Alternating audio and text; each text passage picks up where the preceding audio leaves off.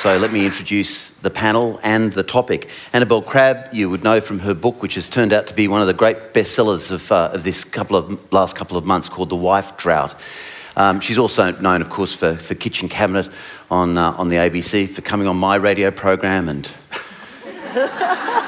not allowing me to get a word in edgeways, which is a blessed relief to all the listeners. Graham Russell has been working in this field for a long time. He's been one of the great pioneers of research into men, women and how households work. He's the author of many books, including First Time Father, and has been an associate professor at Macquarie University. And visiting us from overseas is Bridget Schulte, whose book Overwhelmed, Work, Love and Play When No One Has the Time is one of those wonderful books which combines a lot of hard crunching of data with some tragic stories from her own life with her husband Tom, who, having read the book, I want to advise to sue. But maybe we can start with that, because I think I speak for a lot of people about their relationships, in that you start out fine, actually, and you're sharing things and you think we've entered together into this feminist nirvana, and then you have a child. Exactly. Bridget. Yeah, that's exactly right. You know, my husband and I, we started off with that very idea that we would be, I was this militant feminist. I was going to have this equal partner, and I didn't get married till I was 30 because I wanted to make sure that happened. You know, and then, once our son came home, it was like, I don't know, like creeping tendrils of like traditionalism and, these kind of old movies started playing in my head. And all of a sudden I thought, I have to be the one to take the kids to the doctor. I have to go to the dentist. I'm to be a good mother. I'm the one that should stay home if it's a snow day or if their kids are sick. There was like this weird guilt that, I think particularly because I was a working mother and I felt really guilty going back to work. And again, in the United States, we don't have any paid parental leave. So most people go back to work right away. You're lucky if you get 3 months.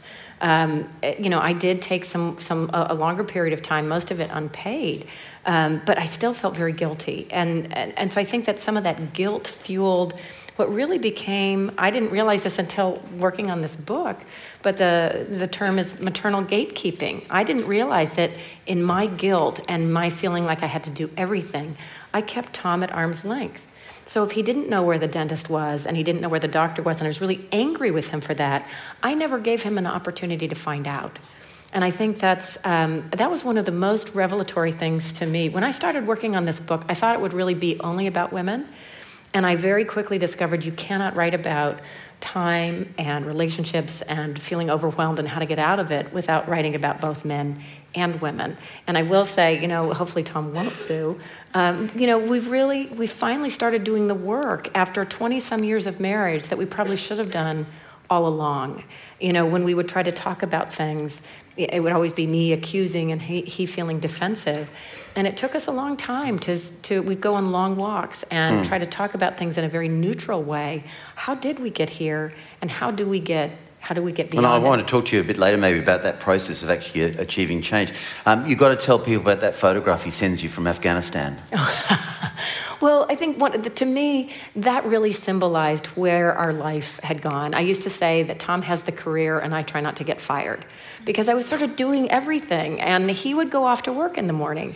And so, and I was always feeling, I kind of had this low-level resentment all the time, because to just try to get uninterrupted time at work was really almost impossible.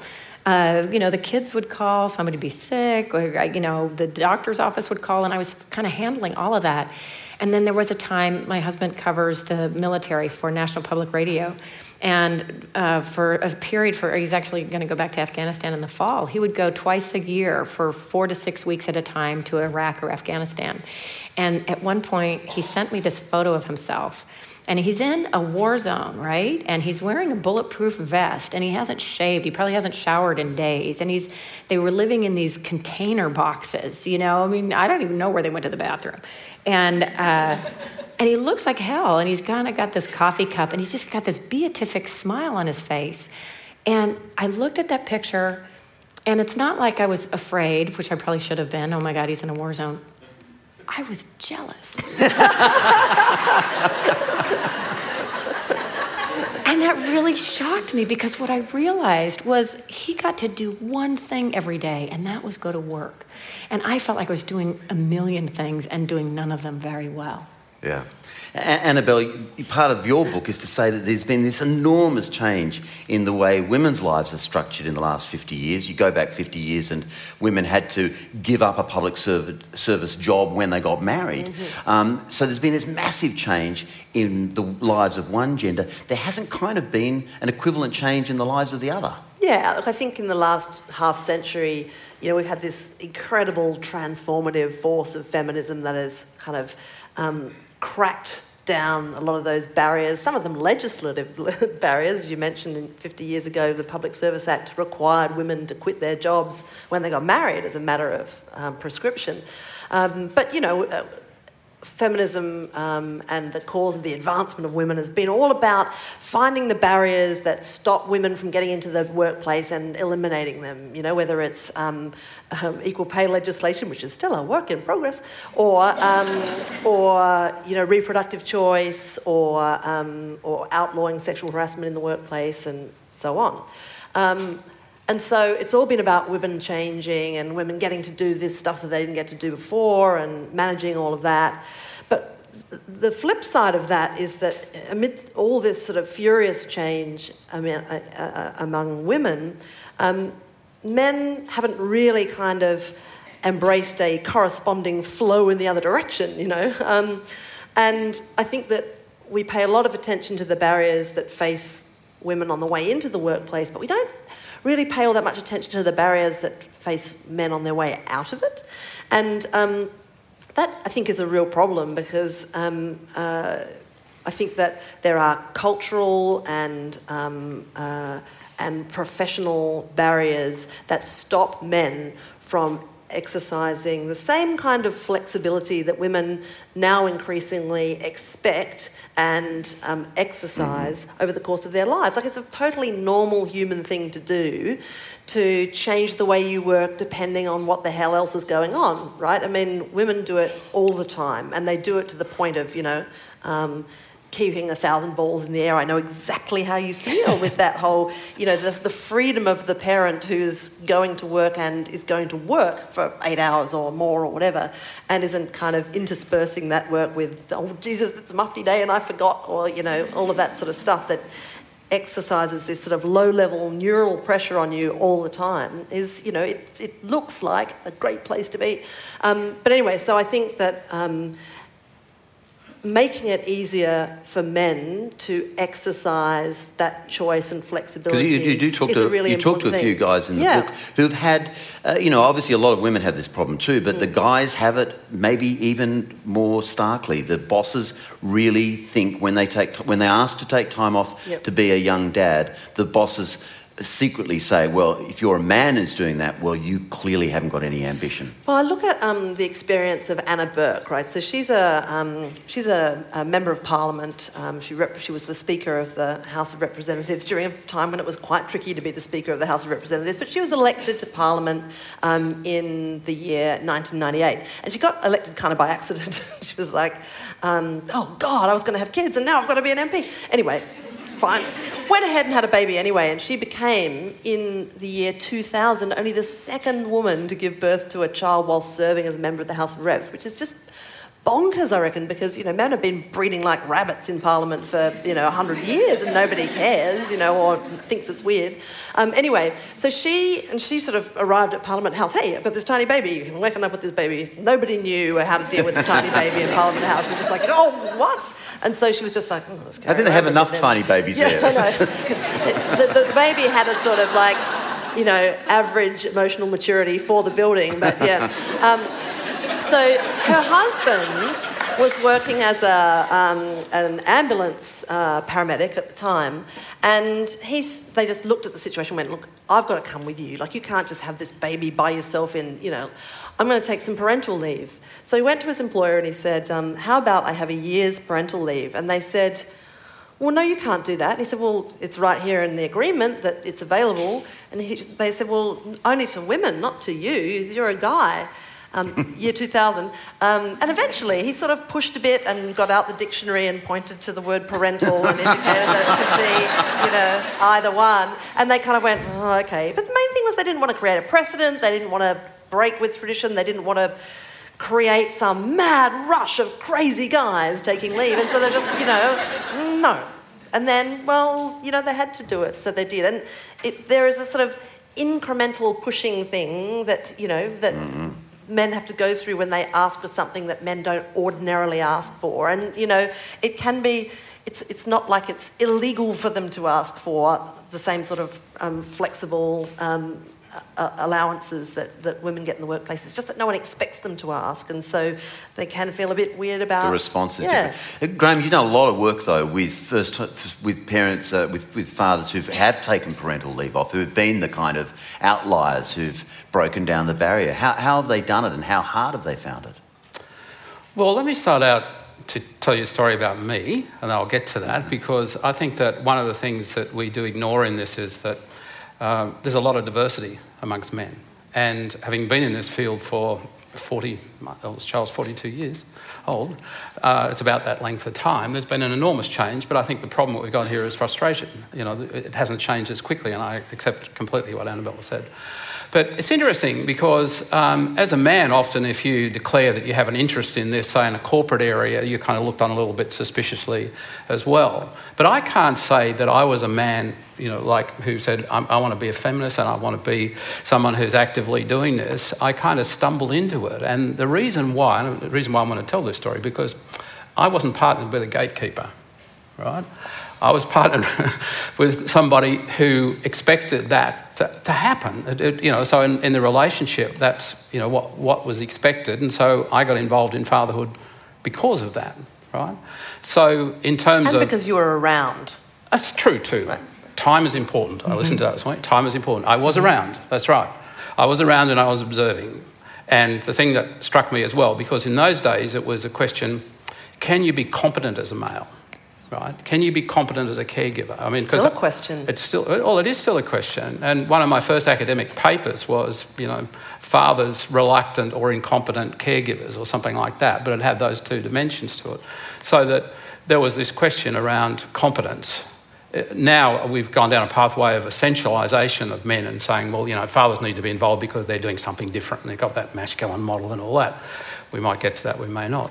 It is true, if you look at the data in the workplace, on average about 40% of men say that they would be seen as being 30% of men say that they would be seen as being less committed if they access flexible work or access leave in that kind of way. Now, those figures go up if you're a man with children, and they go up if you are a middle manager.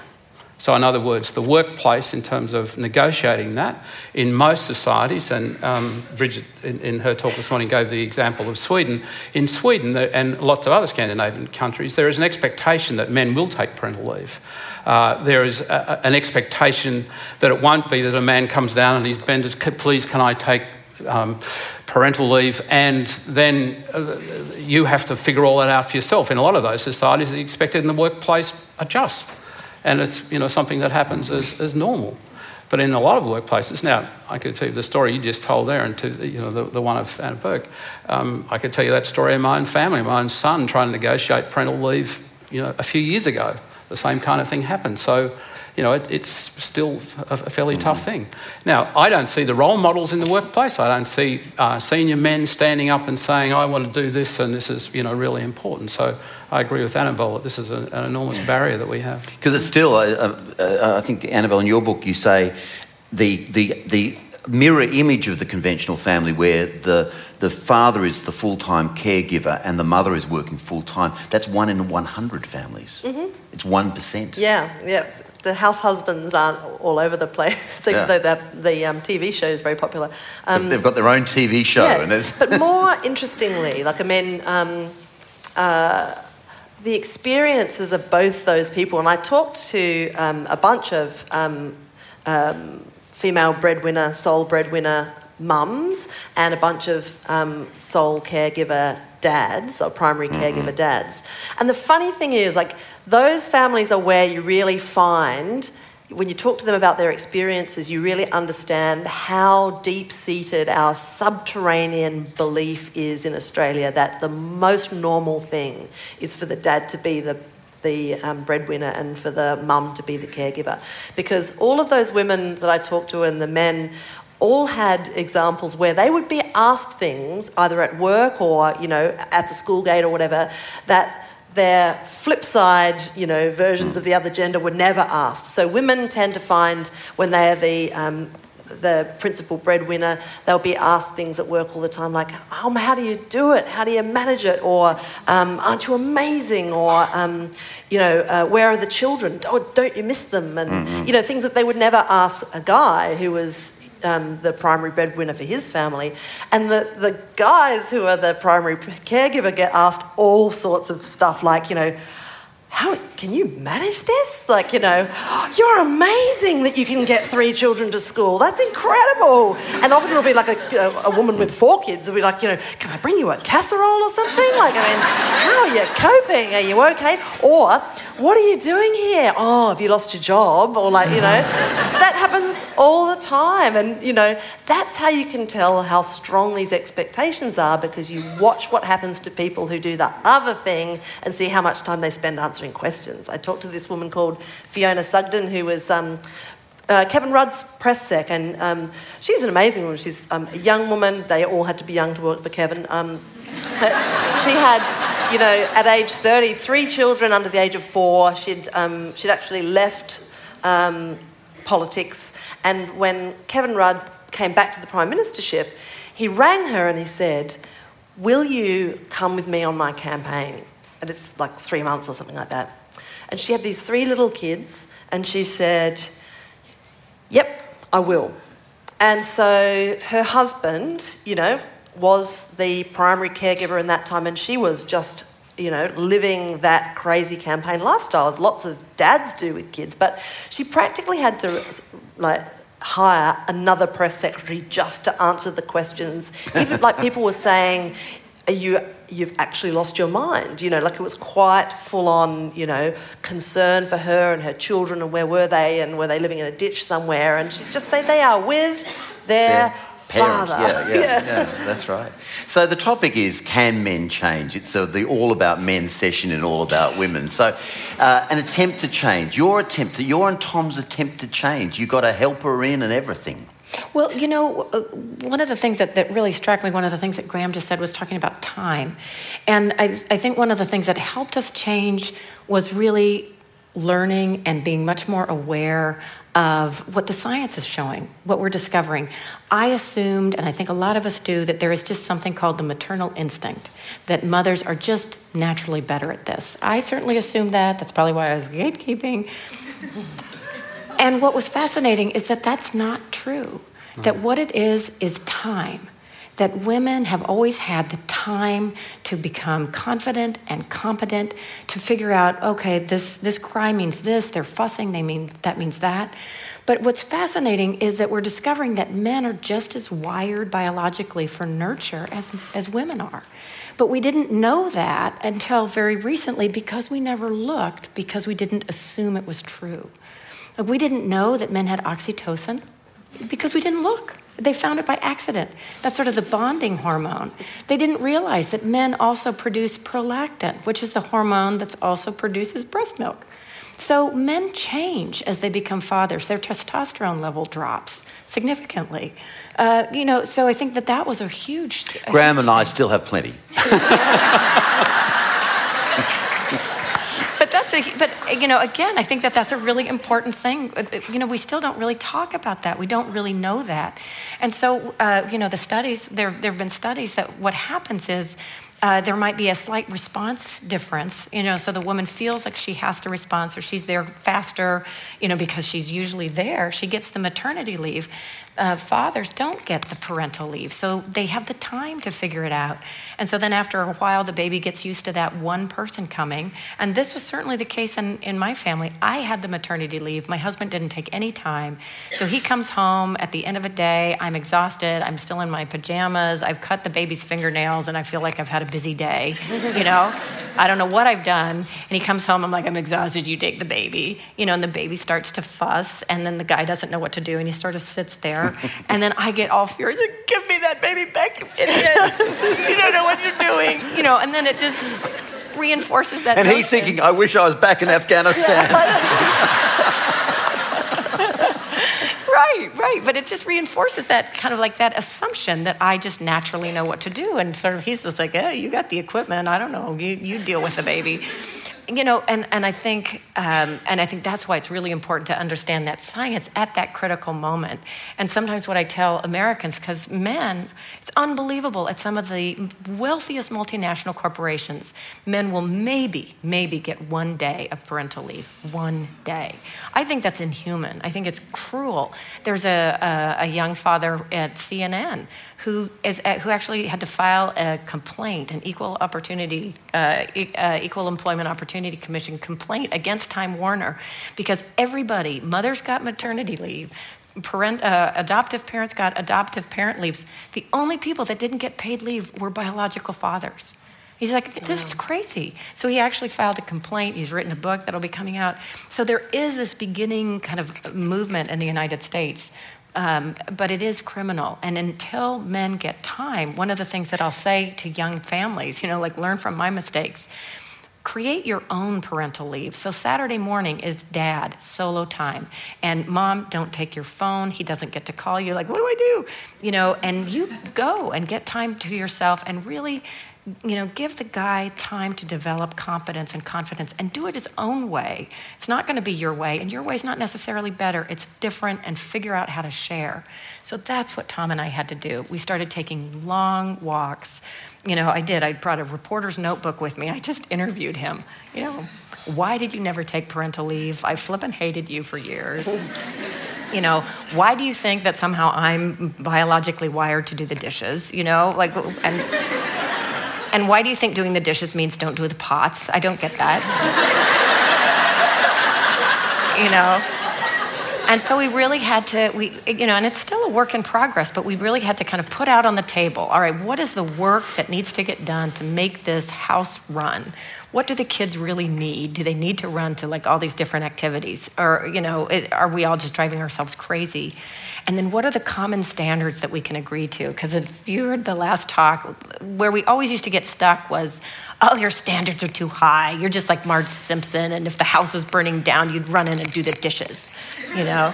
And then I would be like, well, and you're a slob, and, you know, you don't do anything. So we had to kind of figure out what were the common standards we could agree to so we could stop arguing about it all the time, because that just takes so much energy.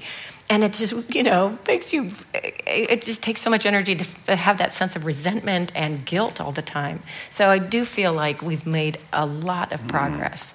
But it's all still short of the Scandinavian countries. Graham, tell us about how they've done that and how that social revolution happened and its kind of impact. Well, I think it's a fairly complex thing. I think sometimes we come back and think about it as an individual thing. Men have choice, fathers have choice and so on, and therefore why aren't they doing more of that? Then you have the couple relationship that we're talking about here, and that's part of the negotiation of it. Social policy, I think, is a critical thing. I, the other day in a corporate function, made the statement that I didn't think too many corporations that I work with are really serious about gender equality.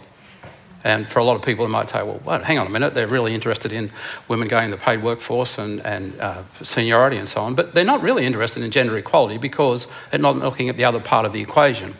What is the difference in the Scandinavian countries is that gender equality is an assumption that's built in to policy. And so therefore that leads to a whole lot of other things in terms of expectations, goes through the workplace. And I have to admit, because I do a lot of work with a colleague who works in Sweden, and I know that in the private sector, things haven't changed nearly as much as in the public sector there.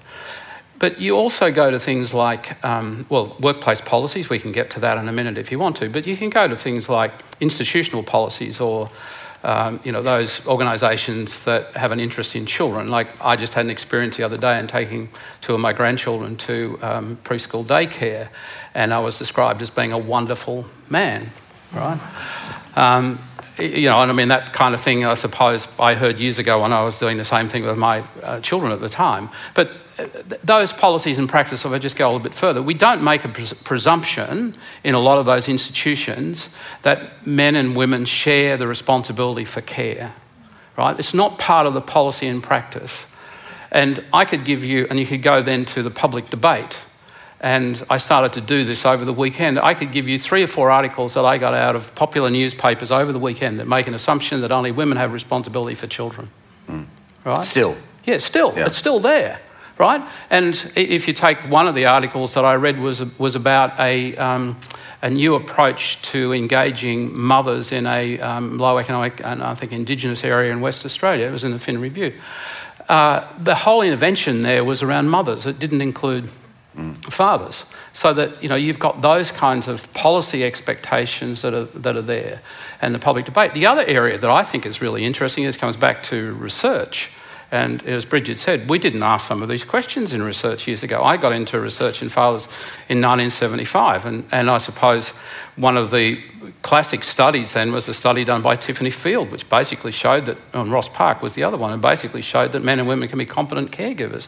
But if you go and do a hard analysis of research, and I've done that in some research studies in Australia, there are still research studies in Australia that do not take an equal framework for doing research on parents, on mothers and fathers. It's still the case that there's a bias and an assumption that mothers are more important to children, so it's not there. So, I mean, in all of those ways, it still pervades. And I sit here and I say, I mean, if you take the examples that Annabelle gave there before, I mean, some of that, had happened 30, 40 years ago, and it's still happening. And I think that although there has been an enormous shift, I think that mindset and expectation that we have about men and women still needs some... Okay, let's get to the tough question, though. Let's say the policies change and the public framework changes. Do men want this?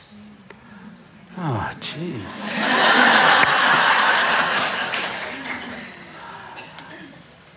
Well... You see... Which men? No, well, I suppose... Pardon me. I suppose the thing about it is that when you engage with men... I mean, I do a lot of work with men. I do work in the workplace with men, so I engage with men in the workplace. And I suppose I moved a lot of my work years ago out of the community into the workplace because... You know, I suppose I had this idea it's better to work with men where they are, and that's where they are in the workplace. And I suppose what you do is when you start to scratch the surface there and engage men in a different way, you'd be surprised what happens. I'll give you an example of this. I did a lot of work with a disability service. So these were language delayed children, and the program was for mothers of the child with a disability. So they'd come into this early child centre and engage with the children there. The mothers would be there while they were there, and then ran a mothers group. So it was a support system as well as an early childhood centre for language delayed children. And one of the people who was supporting that came to me one day and said, "What do you think about dads? What do you think we should do? Is there any... Look, dads really aren't interested. You know, but someone suggested we might try and engage them."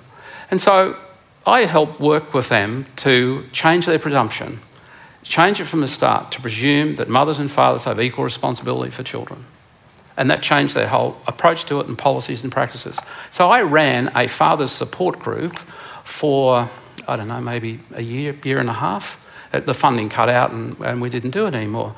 But I still remember quite vividly one of the men who was there in his suit, and in those days our mobile phones were like bricks, right? And he had one of those and he's standing there, and we started out with the group. So the discussion was, well, tell me about your child and tell me about you and tell me why you're here today and how you got here and all that kind of stuff. And I just, as an aside, about 50% of the men who were there told their workplace that they were sick because this was during work hours. So it wasn't at that time that they could actually do that. But I still remember quite vividly this guy who stood up, when it got to him, he stood up in the middle of the room in this really emphatic way and he said, "I am sick of being seen as the village idiot with regard to my child with a disability." So given that opportunity, you know, he changed and came into that. I don't for a moment want to argue that, you know, all men are warmed up like Annabelle made this comment before. They're not kind of reaching out, they're not out in the street saying I want to do this. But I think that if we change some of our approaches, change some of our policies, change some of our expectations, and particularly the workplace, if we don't change the workplace, and I know you, the Joan Williams example was given by Catherine in the last session there, I think that a lot of this is going to And I think struggle. the one thing you can say is that there are a lot of older men who look at their sons as good fathers and get quite upset about the fact that they missed out. And they realise that they missed out. They realise they missed out on something really significant. It's the opportunity. And I mean, it's ridiculous to reach a conclusion about whether men want this or whether men don't, because the truth is that everyone's different, and some people want to do this more than they want to do that, or they, it's just like women, right? I mean, the problem is if you have a powerful assumption that they won't want to do it, then they don't get asked, and then the ones that do miss out. And I mean, that's a tragedy, right? Like, it's a tragedy for them that they miss out on that stuff. It's a tragedy for their children, and it's a tragedy, for their wives who end up doing, double loads of some of that kind of work. And I don't know, it just seems like an incredibly gaping missed opportunity if you've got a whole cohort of people who regularly do not get asked about stuff. Like, I mean, I used to go berserk when I read, like, how often does this happen when you pick up an interview with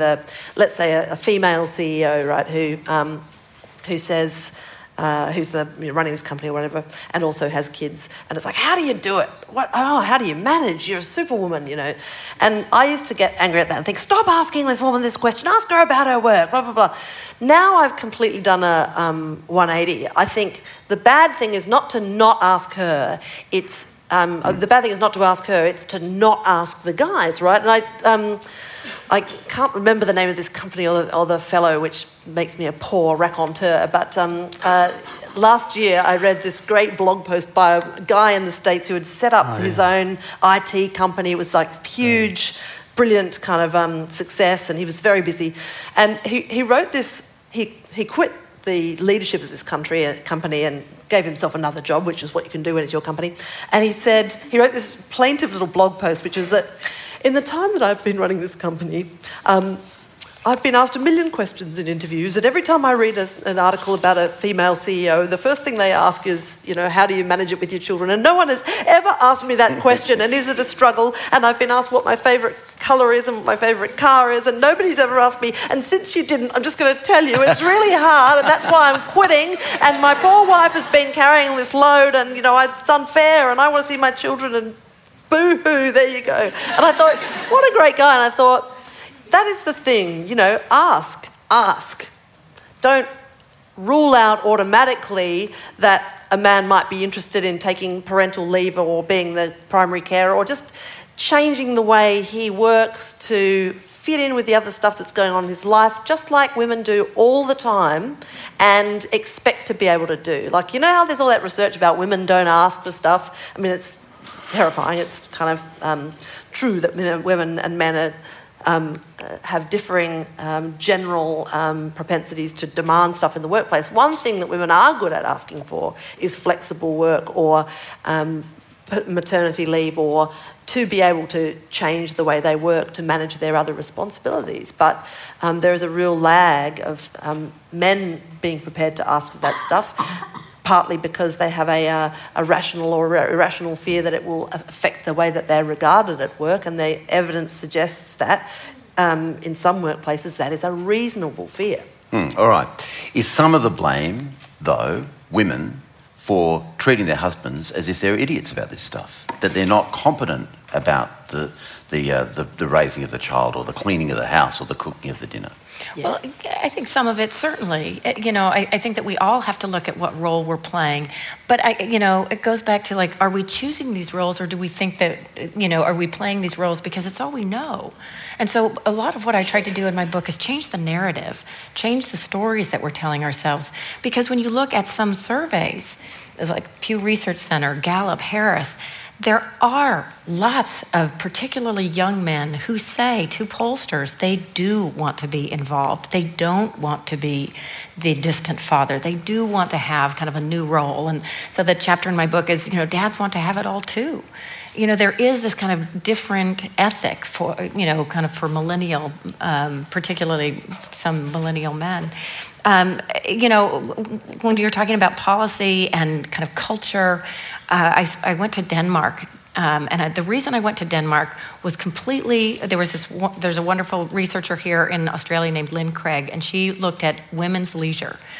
And she saw that women in Denmark, mothers, had almost as much leisure time as fathers. And when she showed this, I was like, woo, what are they doing there? I got to go and find that out. And what was shocking to me is once I went to Denmark, I spent most of my time with men. And I realized that you cannot have leisure for women until you have workplaces. Everybody there works a very kind of intense, short, flexible work hours. They have gender equality, just like Graham was saying, so embedded in their culture. They have a minister of gender equality in the cabinet. He's on the same level as the Secretary of State and the Minister of Defense. And they also value leisure there.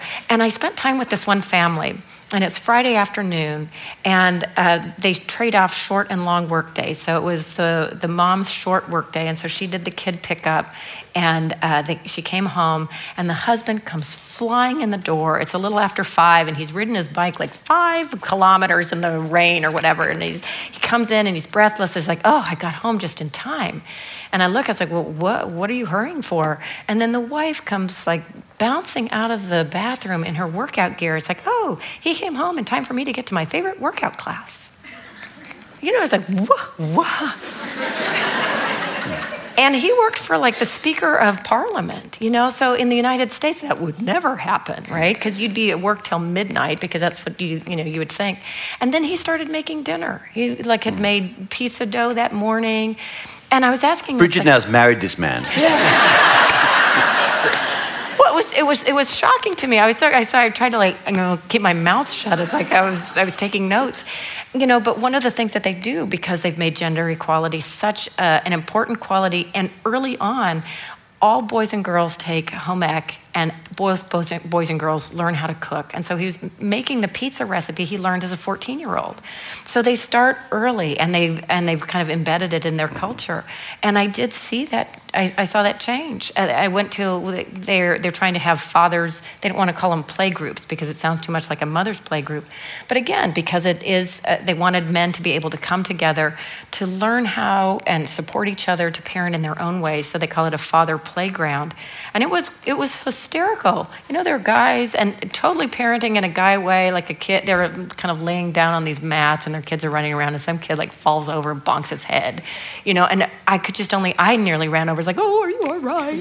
Because that's sort of how I would mother or whatever. And the guys are sort of like, they go back to talking and the kid sort of blinks like, oh, that really hurt, but nobody's paying attention, and he didn't start crying. He just went off and played something else. And so it really was a lesson to me that there are, the different styles. But I mean, well, that's a lot of research on that, though, isn't it, Graham? About essentialism, you called it earlier, whether the men offered something different. Yeah. Well, I mean, what I was trying to say is that we've gone from competence now to essentialism, and so the argument now is, well, men need to be involved because they can give this kind of masculine model to it. But to my mind, that's a stereotype. It goes back to the assumptions that we often make about women in the workplace, that they're going to offer something different because in the relationships they're caring and so on. And that's a stereotype, again, that goes down a different kind of pathway. My view about, the research shows, I'm very clear about this, that men have their influence over children in exactly the same way as women do, and that is through caring relationships and being there. And the other thing about it too is that I felt that for a long time we were trying to justify fathers, justify why they should be there, show me the research. I mean, I gave talks to preschools where people say, are you sure about that? You're absolutely sure that men can do this? Well, anyone would know who's got children, fathers matter to their children. I mean, it's simple. They do. Part of the problem, though, do you reckon, Graham, is that it's acceptable to say publicly, oh, men are terrible at, the whites wash, or, I'd never let my husband get the kids dressed because they'd go to school in flippers, or, oh, ha, ha, ha. You can't say that stuff about women in the workplace. like disparage an entire gender's competence, but it's totally fine to say that at the school gate. You hear that all the time. I mean, we have ads on television where men put the milk in the washing machine because they're so dumb. Hilarious. I mean, or, you know, men versus nappies is one of the great advertising memes of the 20th century, right? I mean, there was this hilarious one in the States where they had this big Super Bowl ad and it was Huggies, I think. Right. And they did this ad which cost them a huge amount of money to make. They basically got these dads and their babies to live in a house for the weekend. They had cameras in every room and they filmed them and filmed them and filmed them, and then they ran this big ad campaign. It was like, Huggies, we subjected them to the toughest test you can imagine. Dads. And there was all this, they used this footage of kids like dragging around with dirty nappies while their dads were like drinking beer and watching the football. And what happened after that ad went to air was that there was a groundswell of protest from fathers, from mothers, just saying this is just bullshit. It's so patronising, it's offensive, it's wrong. And they took it off the air and they recut it into this really lame kind of, to test out how Huggies nappies, we subjected them to the toughest test imaginable. Milk at bedtime. And they just had all these like images of the dads feeding their babies with bottles. And, you know, it kind of was like they completely re-smudged the whole ad to be something less offensive and actually positive about dads. But we've got one in Australia where, you know, the dad is driving along in his station wagon and he's like bopping along to Grandmaster Flash or something, and he's, you know, kind of like white man overbite going like this. And then he pulls back into the driveway and there's his wife, who is like this grey-faced woman who looks completely bereft, and she's sort of using her last drops of human optimism to water a shrub. And she looks up and she says, did you remember the nappies? And he goes, nappies.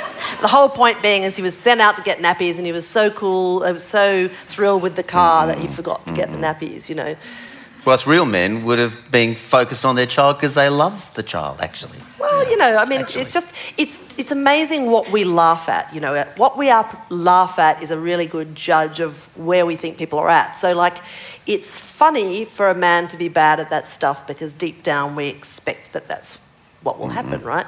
You know, I know even in my show, Kitchen Cabinet, where I go and cook with politicians in their houses, you know, Julia Gillard would never come on our show because I think she doesn't cook. She wasn't really keen on being bad at cooking on screen. And you saw what happened when she stood next to an empty fruit bowl, right? It was like a giant ordeal for the nation for some time. You know, wow, what's wrong with this woman that she has no fruit? Anyway, you missed it, but you would have loved it.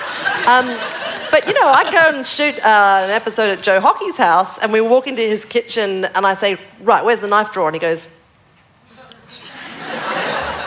didn't know. So, but that was sort of funny and adorable because we don't expect men to be great at that stuff. And I think it's just, if you don't expect people to be good at it and you broadly think it's not a problem if they're bad at it, then how do you expect that things will change?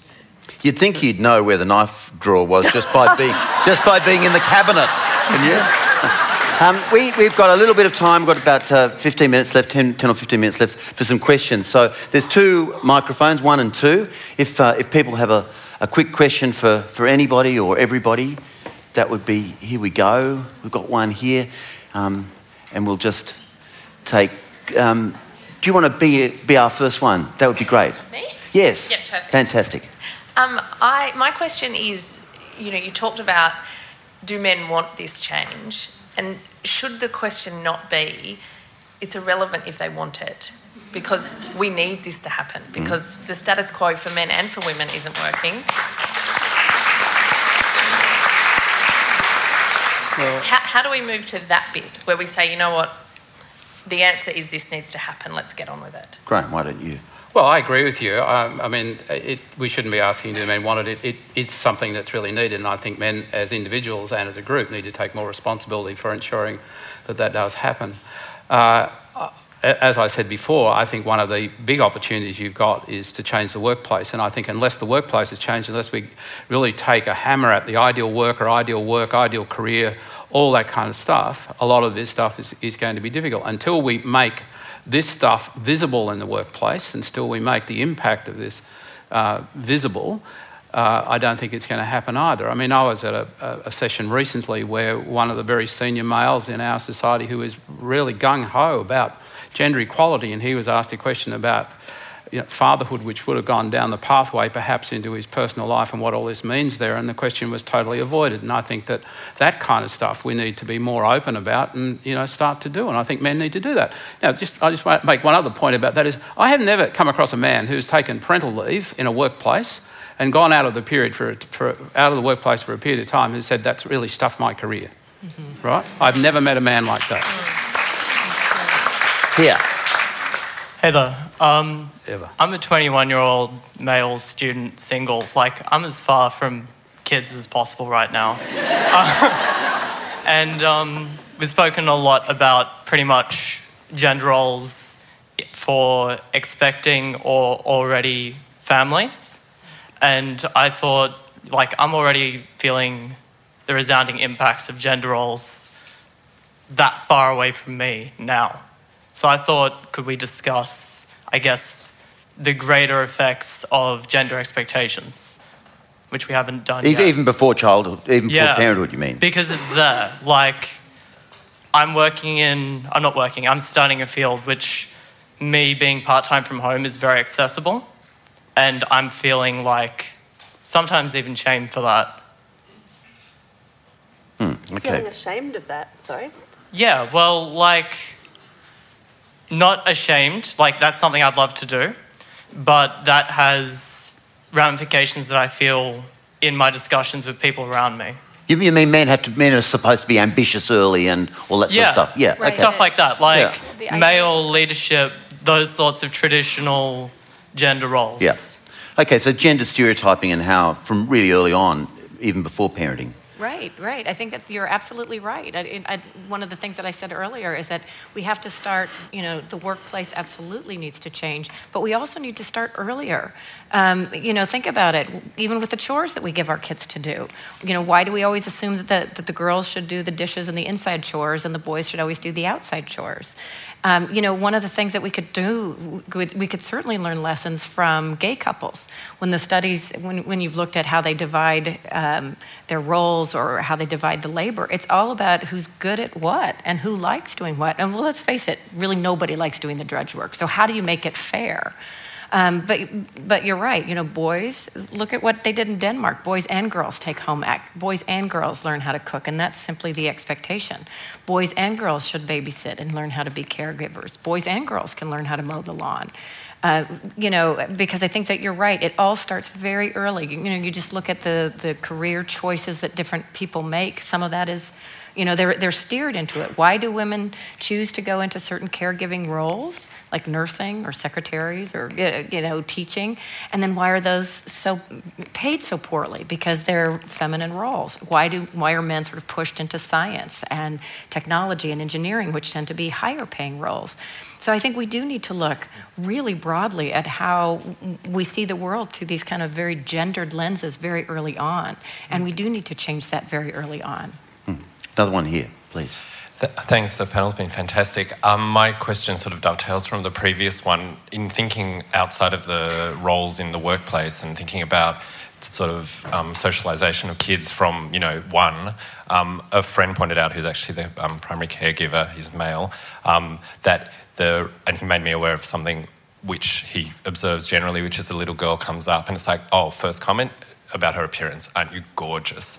Boy, what have you been doing? Oh, blah, blah, blah. So that embedded expectation, what girls and boys should do, following on what you just said, can you actually explore what can be done? Because that's when it counts. That's what creates the deep-seated expectations about what's valuable for boys and what's valuable for girls. That's, to me, more critical than the workplace because that sets the foundation for everyone's thoughts. Annabelle? I think schools, particularly primary schools, are so important. They really, really are. And not just because that's where children learn, but it's also where parents learn in a really big way. One of the things about having children is that and I responded really strongly to what Bridget was saying earlier about competency and who gets to learn to be competent. I mean, like, nobody knows what they are doing when they have a child. Like, unless they grew up in a giant family and just, had lots of little brothers and sisters, or they've got lots of cousins or whatever. Like, most people who get together and have a baby have no freaking idea what to do with that baby. Jeremy and I had our first baby in London, and we kind of, they let you out of the hospital about 6 hours after birth. So we were like in this freezing cold car park with this bundle going, like, does anyone know how to put this car seat in the car? And, like, 40 minutes it took, and at some point, I'm sure I saw the baby signalling for help, to passers by. I seem to have been delivered into the hands of idiots. I was expecting parents, And schools are like that too, like when you take your kid along to school for the first time, you respond to all the signals that you see there about, who's more likely to be asked to do reading or, help out on this stall. When is the Mother's Day? Is the Mother's Day a morning tea in the middle of the morning? Is the Father's Day thing a breakfast? Because that often happens, because dads will have to go to work, whereas mothers will be just, buffing their nails at 10 past 10. All of these underlying things. And schools are where, obviously, children pick up their ideas about what activities they're more likely to be interested in too. And I think, some of the greatest teachers that I see, and I'm fortunate, my kids go to a great New South Wales public school, which is full of...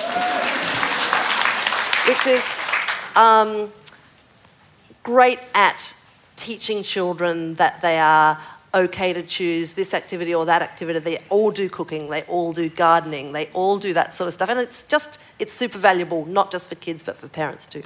All right.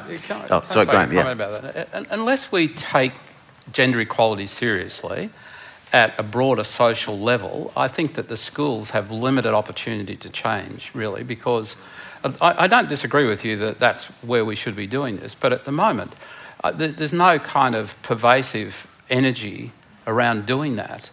And, unless there's something else that overarches this and we take it seriously, I can't see... I mean, in my family, we've been embedded in the education system for 30, 40 years.